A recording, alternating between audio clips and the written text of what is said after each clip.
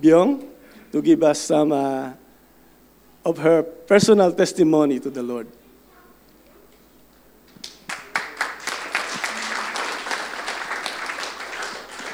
Good morning, everyone. So I've been asked to share a testimony.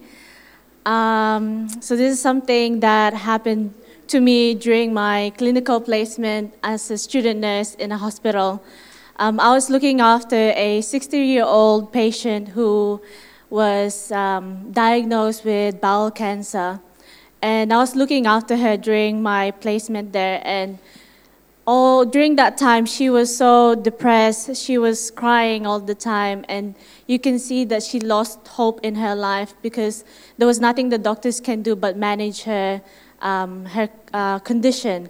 And so every time I go to her room, I would be praying in my head and just pray for this lady because you can tell that she is so depressed and she cries all the time every time I'm in her room.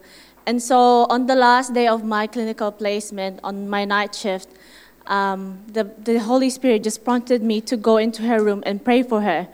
And I said to the Holy Spirit and to God, I'm like, no, Lord, I don't want to go in there because I don't think I'm able to or that I'm allowed to pray for a patient as a student nurse. And I was battling with the Holy Spirit, and I said, no, Lord, I don't want to go. But God was like, no, you should go, because you will miss this opportunity to pray for someone and for someone to touch someone's heart. And I said, sure, Lord, I will go. So I did went to her room, and then I told her about Jesus. And I said to her, you know that Jesus loves you so much and that he has plans for you and he got everything under control. And then I said to her, can I pray for you? And so she said yes. And I prayed for her. And while I was praying for her, she was crying, like weeping, actually. And then after I prayed for her, she said to me, that was the most comforting someone ever did to her in her life. And then after that, she asked me how old I am. And I said to her, I'm only 23. And she said to me, how can someone who is quarter of her age pray like that? And I said to her, it wasn't me, it was the Holy Spirit speaking through me to pray for her. And then after that, she received the Lord Jesus Christ. And I believe that God was working in her heart and bringing healing into her body in that moment. And then, this is something I just want to say to you all, that after I left the room, I knew that she had hope again and that she had comfort, because she said there was the most comforting thing that someone ever did to her.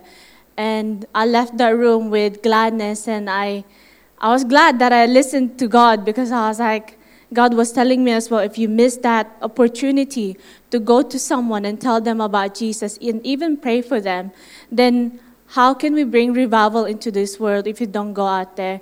And we as God's people have something that the world doesn't have.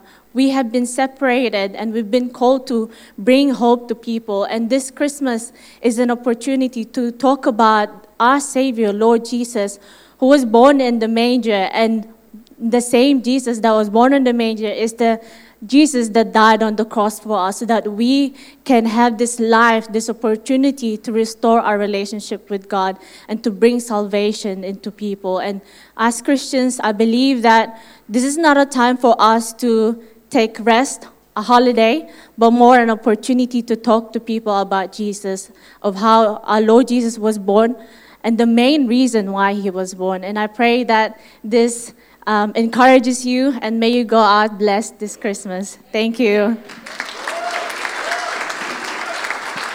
Praise the Lord. Hallelujah.